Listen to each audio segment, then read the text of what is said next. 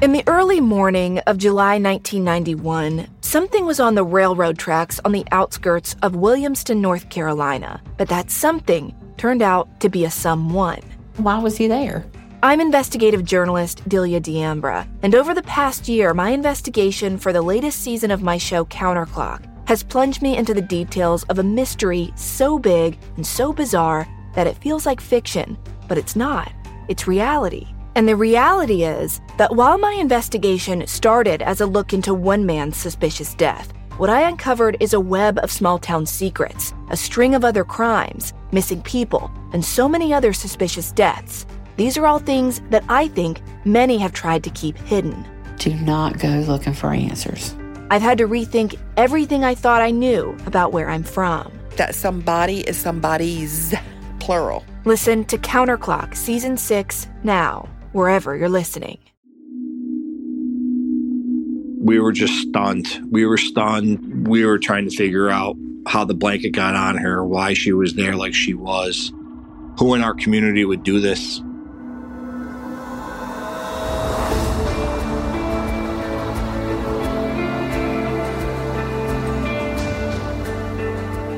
I'm Scott Weinberger, investigative journalist and former deputy sheriff. I'm Anna-Sigga Nicolazzi, former New York City homicide prosecutor and host of Investigation Discovery's True Conviction. And this is Anatomy of Murder.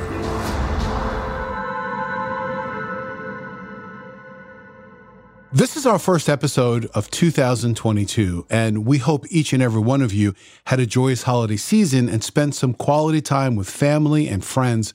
I know that we both did.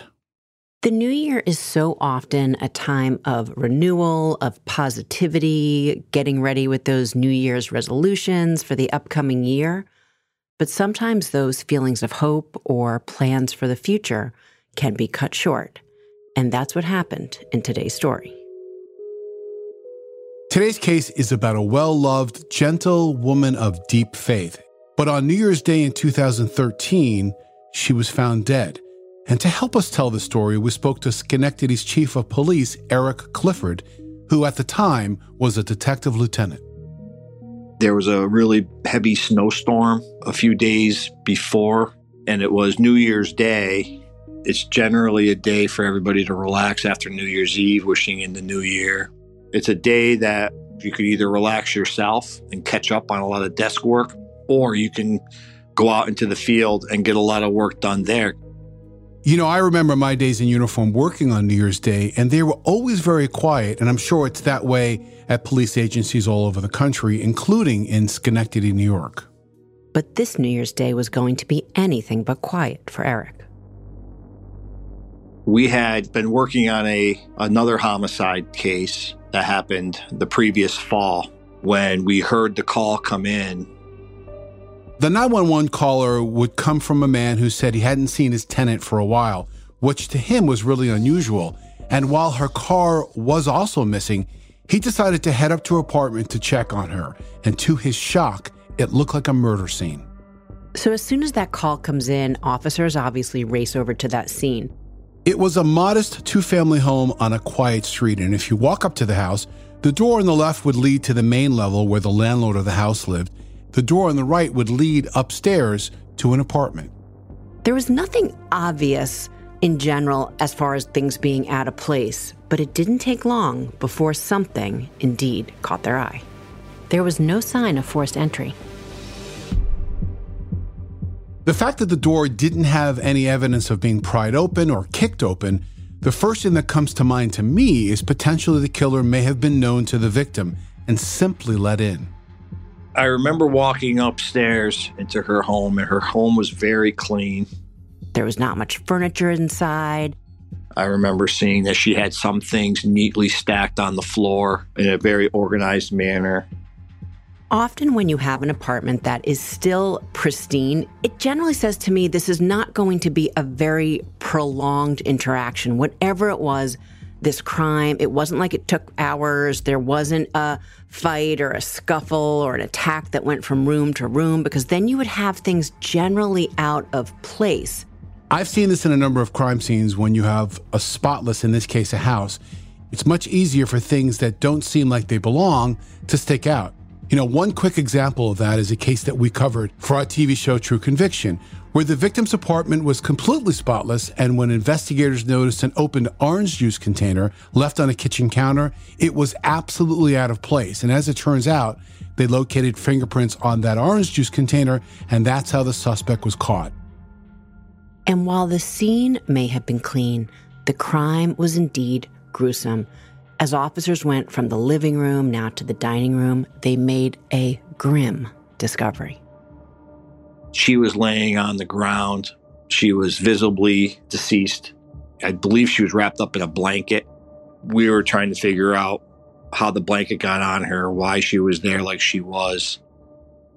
Scott, when you hear about a blanket covering the person, what does that say to you? It is a telltale sign of a killer who does not want to look at the results of their actions, somebody who potentially knows the victim. I also look at it that in addition to that, it sometimes talks about someone who is almost sloppily trying to cover up their crime. And while obviously this doesn't cover up a body laying on the ground in the living room, it at least is that cursory attempt to make it seem like they're doing something to hide what they have done.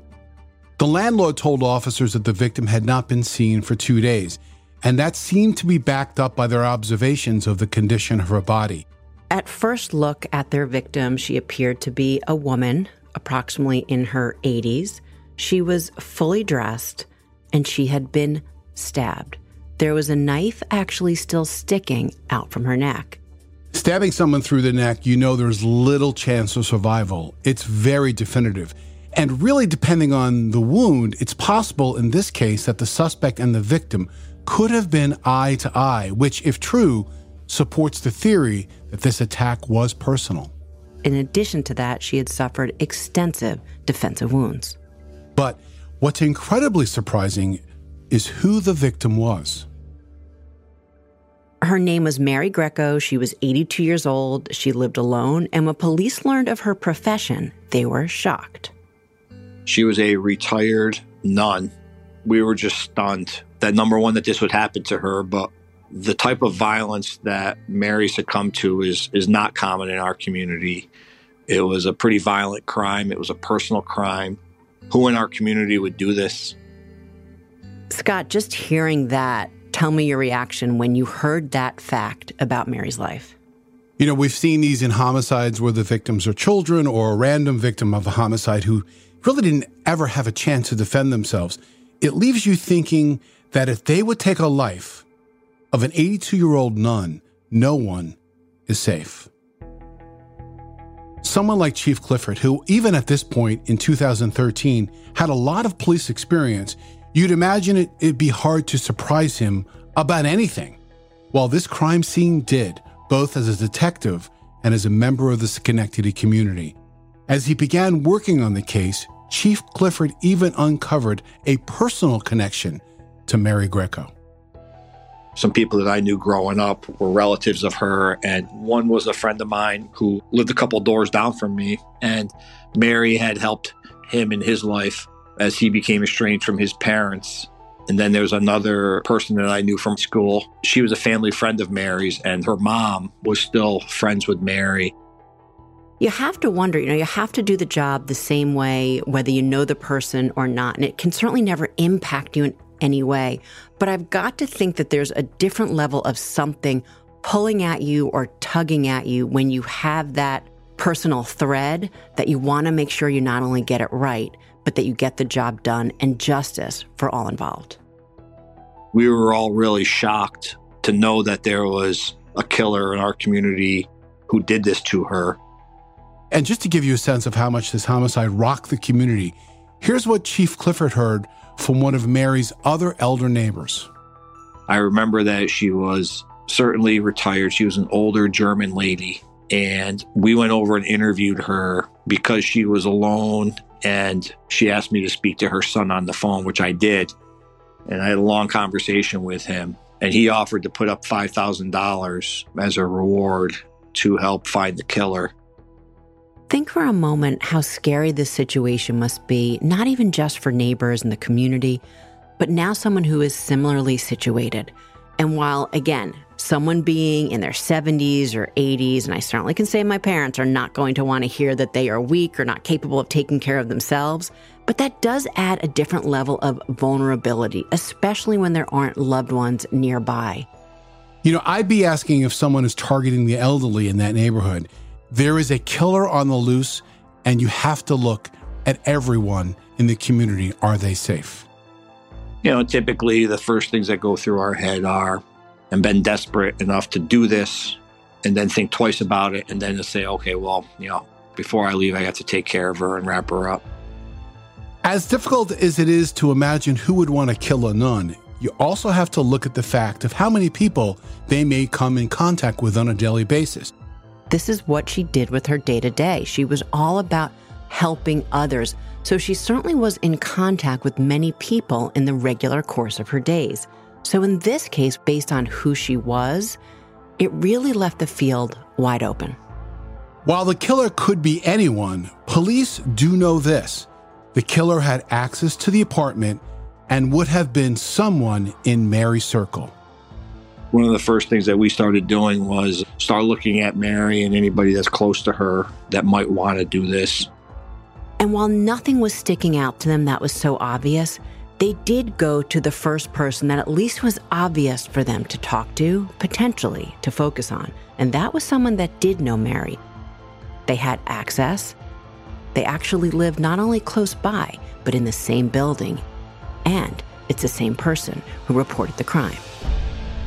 Her landlord.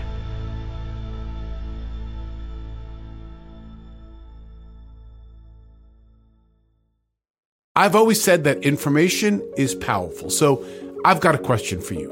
Have you ever had the feeling that someone wasn't being fully truthful with you when you needed to do a gut check because you're pretty sure something wasn't adding up about someone's past? Well, you should turn to TruthFinder. Whether it is a neighbor or a random phone number that keeps calling you, TruthFinder has you covered. You can search for people by their phone number, address, name, email, and more. TruthFinder can be especially helpful for running confidential background checks on anyone you're planning to meet from online dating apps. If you're on a dating app, you need to be on TruthFinder as well. TruthFinder helps you identify potential threats so you can avoid them and protect yourself. I found the website at truthfinder.com easy to navigate with lots of smart tools and shortcuts. Critical information could be just a few clicks away. Go to truthfinder.com/anatomy for a special Anatomy of Murder offer. That's truthfinder.com/ANATOMY to access your special offer today. We're heading into spring, and warmer temps often mean more travel on the horizon. If you're going somewhere where the language is not your own, how great to learn some before you go. Enter Rosetta Stone, the trusted expert for 30 years with millions of users and 25 languages offered. Rosetta Stone immerses you. You can pick up any language naturally, first with words, then phrases, then sentences. Plus, with Rosetta Stone's True Accent feature, you'll get feedback on how well you're pronouncing words. I'm hoping to get to Europe this summer, and I've been using Rosetta Stone to brush up on French and to learn a little bit of Spanish. It's easy, intuitive, and I love that I can learn on the go with Rosetta Stone's app right on my phone. Rosetta Stone is the most trusted language learning program. It is available on desktop or can be used as an app on your phone or tablet. Don't put off learning that language. There's no better time than right now to get started. For a very limited time, Anatomy of Murder listeners can get Rosetta Stone's lifetime membership for 50% off. Visit rosettastone.com/anatomy. That's 50% off unlimited access to 25 language courses for the rest of your life. Redeem your 50% off at rosettastone.com/anatomy today.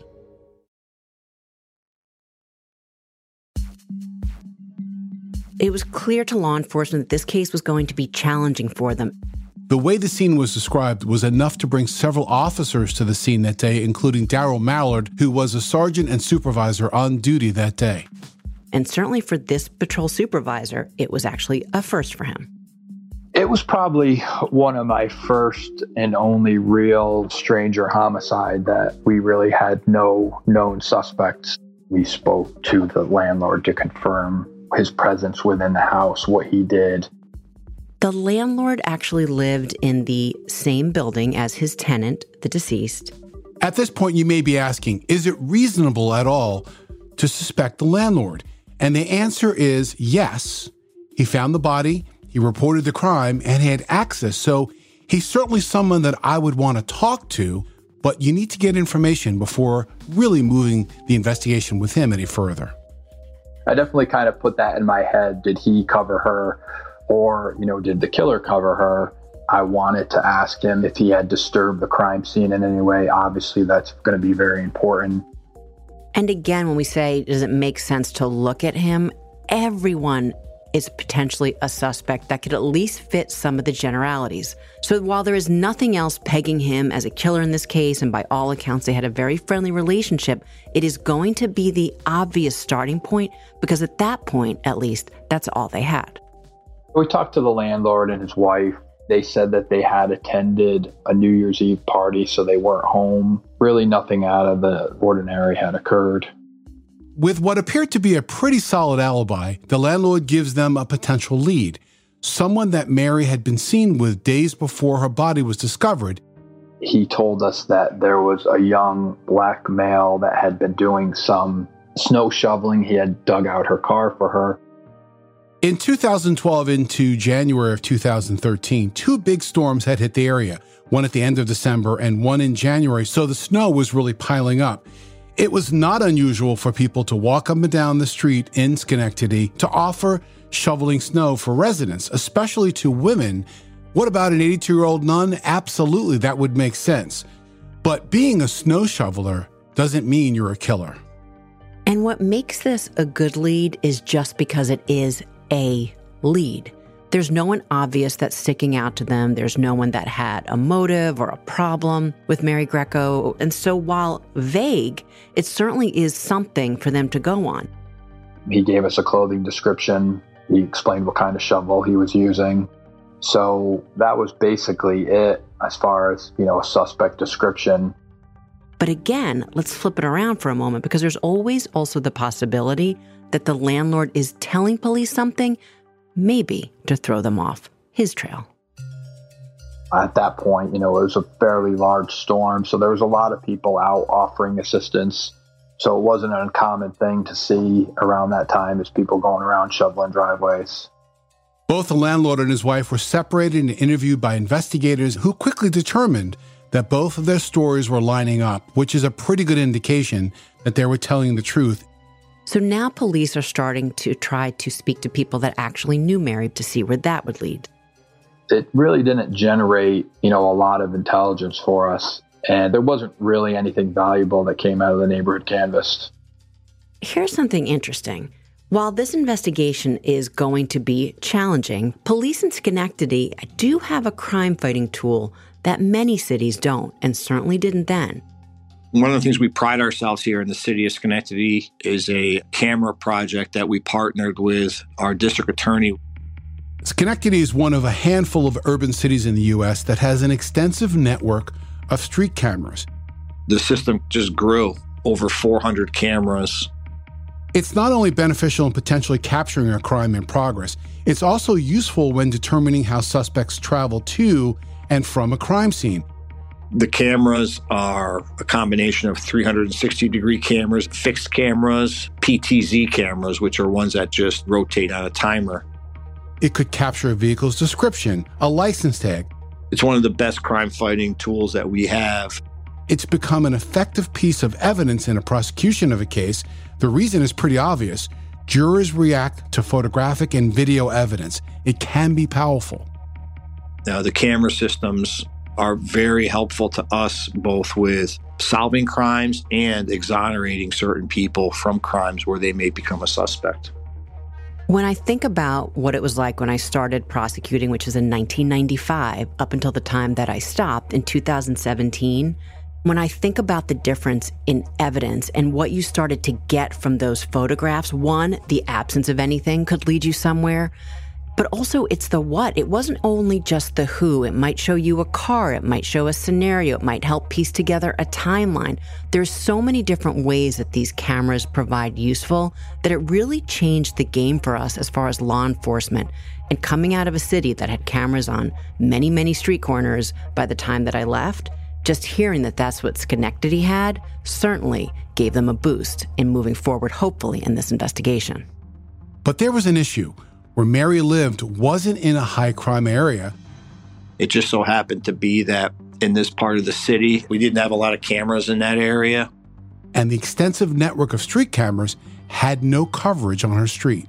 Closest camera was a ways away, so was not really going to help us.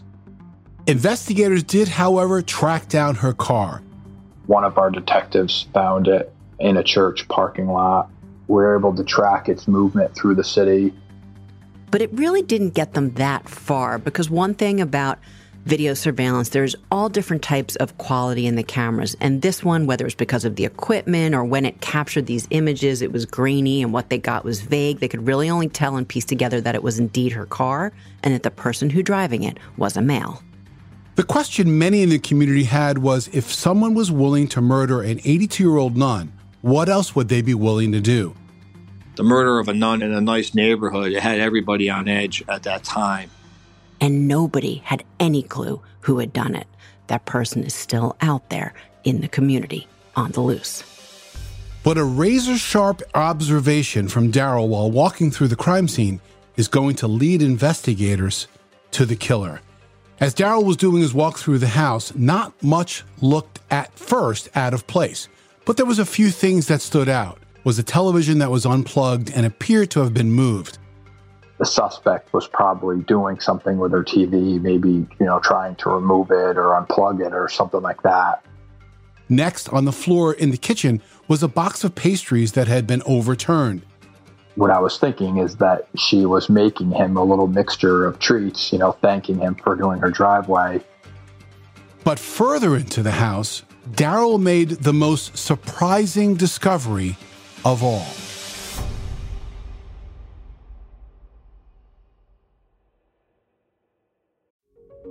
Buying jewelry is kind of like a dream scenario, whether you're buying for yourself or purchasing it for someone else. But the actual shopping process can be a bit overwhelming, and you don't want to feel unsure about such a serious buy. Well, Blue Nile offers thousands of independently graded diamonds and fine jewelry at prices significantly below traditional retail.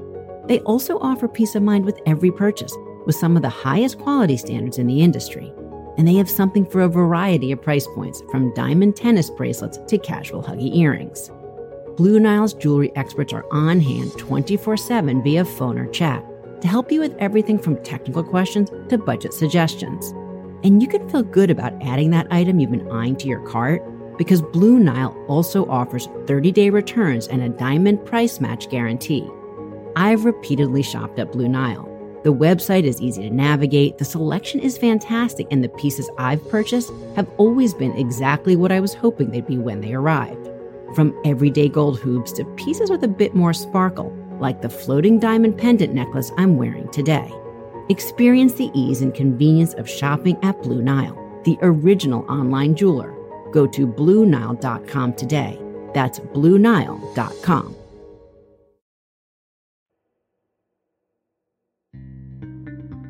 So as Daryl walked from room to room looking at this pristine apartment, something caught his eye. So when I went to check the bathroom and the toilet seat was up, that was something that really stood out to me. I knew she lived here by herself, and it's not typical for a female to leave the toilet seat up. As a male, it's a habit you develop when you're young. It becomes second nature. You lift up the seat. So to Daryl, the observation meant that the last person to use her bathroom was likely a man, and it could be the killer. And not to make light, but I have to for a moment, because while it certainly is a habit that many men develop, being a woman, it's also a pet peeve when they don't learn to put it down. But here, it was exactly that thing. It was that small something that caught this investigator's eye, that let them zero in to help catch their killer. We all know in order to lift up a toilet seat, most people use their hands. So now the question is, what forensic evidence could have been left on that seat? Perhaps a fingerprint of our killer. I walked through the house with one of our evidence technicians, Detective Jeremy Pace. He shined his light around the toilet seat, and on the chrome toilet seat plunger, you could see a perfect print was left on the chrome handle. I have to be completely honest, this is great police work, the kind that you would see in a Hollywood script. And it's exactly this type of thing that I love about evidence. It is something that is seemingly so ordinary, just the way that the toilet seat is, that is just that piece that might prove pivotal in an investigation. Detective Pace went and he was able to lift that print. And here's the thing about fingerprints. There are different techniques, but very often it's something obvious to the eye. You could almost see it. And then they use what's almost like, picture a piece of Scotch tape, that almost they roll it over it, lift it, and now that is the thing that is examined. I must admit, I was not the best fingerprint lifter. I would get all that black powder all over my white uniform. But it really does take patience to be able to identify what could be lifted as a solid latent. We certainly got lucky, and Jeremy Pace being able to lift that print from the seat was a huge victory for us. The prints were rushed to the lab, and investigators had asked them to really see if they could do it as quick as they can. And those results would only take a couple of days. And as it turns out, the lab was able to process a really good-looking thumbprint. But the next challenge would be you need to match it to someone. And it came back with a positive hit. Right at the same time, they gave us a name, Michael Briggs. The thumbprint was matched to 37-year-old Michael Briggs, originally from New York City. He had just settled in the city of Schenectady just a few months prior to the murder. Once we had that name, that was really the beginning parts of us trying to figure out, okay, we strongly believe he's a suspect because unless there's a connection explaining why his thumbprint is on the toilet seat, he had no reason to be in the house. So we need to figure out real quick as much as we could about Michael Briggs. This is the most significant piece of forensic evidence in the case so far, and it is a huge leap forward in the investigation, but there's more to be done. A thumbprint puts Briggs inside her apartment, but it doesn't mean he killed Mary Greco. Investigators had to figure out, was he the same man witnesses saw shoveling snow outside and standing on the sidewalk with the victim just days before her body was found? Or could it be two different people? So now police had the name of whose print that was, but now they had to look into who he was. And when they looked at him, he was someone who had had multiple contacts with law enforcement in the past. Michael Briggs' fingerprints were in the system because he was previously incarcerated. Here's just a couple things about his priors. According to the prosecutor in this case, Briggs had been convicted in 1997 for a burglary on Long Island, also in New York, where he had tricked a 12-year-old boy into letting him inside the child's home. He then tied the child to a pole, filled a suitcase with jewelry and electronics, blindfolded the child with a T-shirt, and sodomized him, causing physical injuries. He was also convicted of an armed robbery in which he stole the clothing of another child, 13 years old.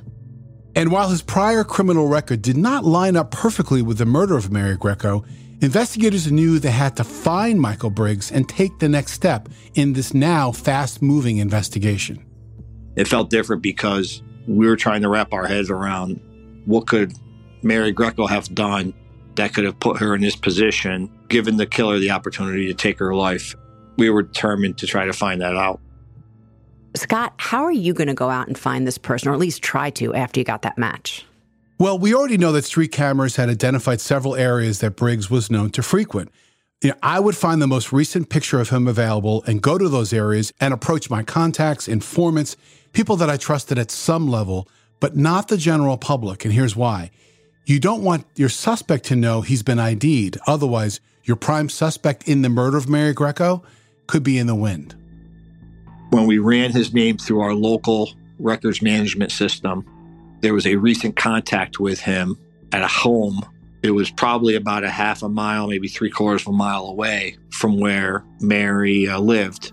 The reason his name was in our record system was that he was present when a domestic incident occurred, and the officers that came to the scene put his name down on the report as a witness to this domestic This is my favorite piece of this case. One, it goes to what I am such a believer in, which is document, document, document.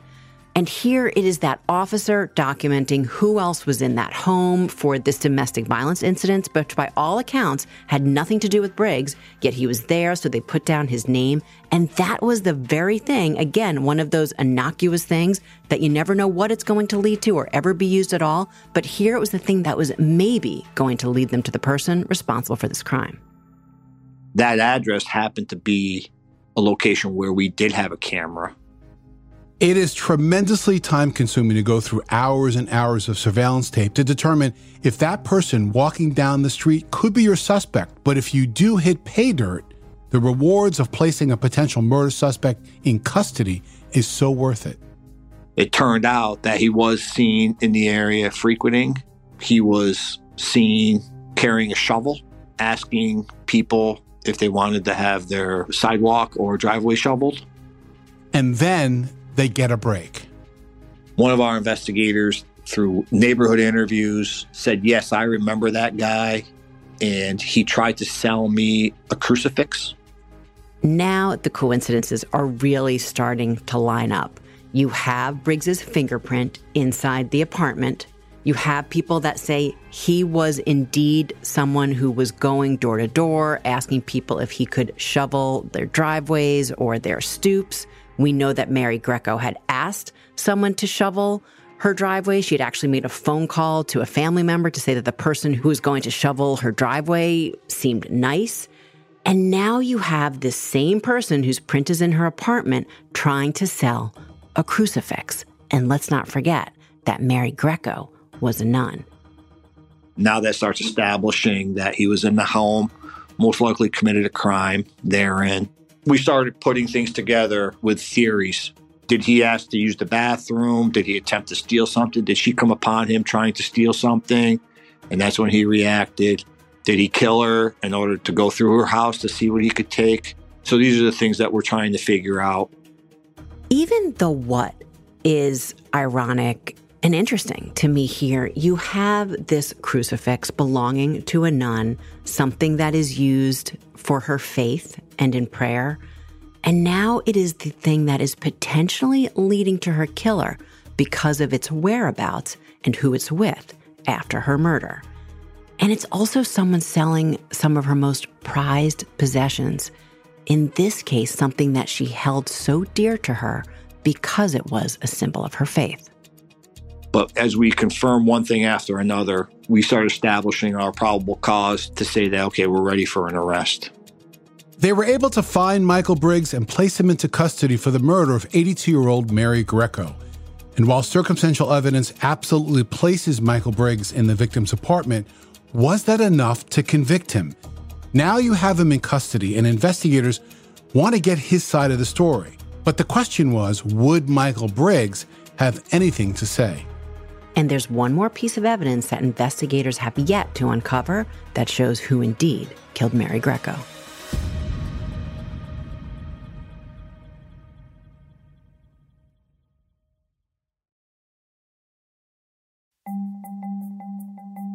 While the incredible network of street cameras didn't pay off as police hoped it would, remember where Mary lived wasn't in the coverage area, but there was another camera from a neighbor that did pique the attention of investigators and pay huge dividends. It was a video of someone matching the description as the landlord had described in the area, on her street, on her block around the time we suspected that he encountered her, offering people to shovel. And we had a few different views of him. Now we have the when. And so it is that timeline that's so close in time to they believe when Mary Greco was killed that now it is really almost too much for him to get away from. I mean, you know, we both love digital forensics. I mean, it's incredible how this has advanced homicide investigations and has become such a crucial part of this case. So by putting Michael Briggs on the victim's street with a shovel in his hand, matching the description from the eyewitnesses that saw him there just days before, thumbprint that connected him inside the home, as you say, the articles that were stolen from Mary's house, and the direct evidence to Briggs being inside her home, the evidence to me seems so overwhelming. They gathered some more physical evidence from the scene that ultimately came back to him. The clothing that he was wearing was recovered. The shovel that he was using was recovered. So detectives were able to put a pretty solid case together. So let's put together the pieces to try to determine what exactly happened that led to her death. When you put it together, it does seem somewhat clear that she needed help clearing her driveway. This man had offered to be that person, and she took him up on it. And then, being the person that Mary was, she offered him in probably to get him warm. There was 2 cups sitting on the table, so whether that was for cocoa or coffee or some sort of beverage, and that she had probably this tray of pastries about to feed him after he had just done this work, almost as a thank you. And remember what Daryl talks about, that television that was on its side. So that Briggs was probably in the process of stealing from her when she saw him and said something or told him to stop. And he answered her words with violence by taking an object that he used to stab her. And remember, there were extensive defensive wounds, so she tried to ward him off until he ultimately put that weapon into her neck, and it cost her her life. They brought him in for an interview, and ultimately he essentially just said that he had nothing to do with it. We'll probably never know what set Briggs off that day, but we do know from the people we spoke to for the podcast that she, even at 82, was in really good shape. She volunteered, helped building houses, and so I'm sure that he was surprised about the resistance that she tried to put up, the fact that she was trying to save her own life, and the fact that she had so many defensive wounds on her body. He was charged with murder in the first degree, and before he went to trial, he pled guilty and was sentenced to 30 years to life in prison. During my conversation with Daryl, I was pretty straightforward in my admiration for his work in this case. His ability to see that clue and quickly make a determination that potential evidence could be located underneath that toilet seat, and also staying focused throughout the confirmation of all the evidence and the statement. His work did this case and this victim justice. I certainly appreciate all the kind words that people said to me. I was given a letter of merit for the discovery, but at the end of the day, I pointed out a thought to a detective who's the one that actually had the skill and know-how to lift the print. So really, I always defer a lot of the credit to Detective Jeremy Pace because, he was the one that actually pulled the print. What happened to Mary Greco is incredibly tragic, and is a case that has stayed with Chief Clifford and the Schenectady community for years. The murder of a nun in a nice neighborhood, it had everybody on edge at that time. The neighbor a couple doors down, her son living in Minnesota, ultimately ended up selling her house and moving her to Minnesota to live with him. There is this push and pull that Chief Clifford talked about when someone returns back into the community after having served their time in prison. They're often referred to as a returning citizen. We started asking ourselves, how does something like this happen? And what can we do to better inform the community, the public, when people are released from prison that might be joining in our communities? And it's a sensitive topic because people that serve their time in prison and get released, they've done their time. They deserve a second chance. So we don't want to re-victimize them or recriminalize them when they're released. But at the same time, we want to make sure that the community in which they're released upon has no fears that they're going to go back to the ways that got them in prison in the first place.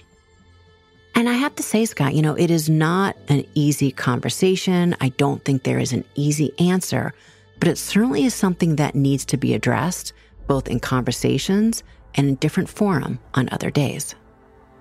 Sister Mary Greco's passion for her faith came at an early age and continued for decades, always helping others. And for many years, she missioned to Guatemala, building homes, caring for the sick at their local hospitals. She said it was her calling and brought her a lifetime of joy. In her last few minutes of life, Mary was still trying to extend that helping hand. I think about Mary Greco and how she was someone who chose to really just see the good in people, and she helped change lives and she helped others. And one of those that she was helping after he, at least according to her, had helped her, was Michael Briggs. And for that, he brutally took her life. But I think the best way to honor her memory is to not get jaded when we see these awful things and we talk about dark crimes just like this, but that we continue to see the good and know the good that's out there, and the hope that these cases get solved, and the hope that we have less of them. And I think it seems to me that that is exactly what Mary Greco would want us to do. So at the start of this new year, maybe that's the attitude, the optimism, the hope we should all strive for.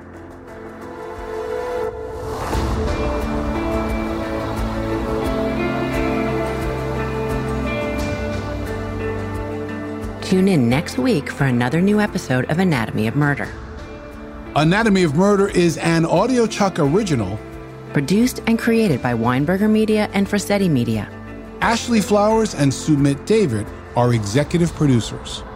This episode was researched and produced by Hallie Lukashevitz. So, what do you think, Chuck? Do you approve?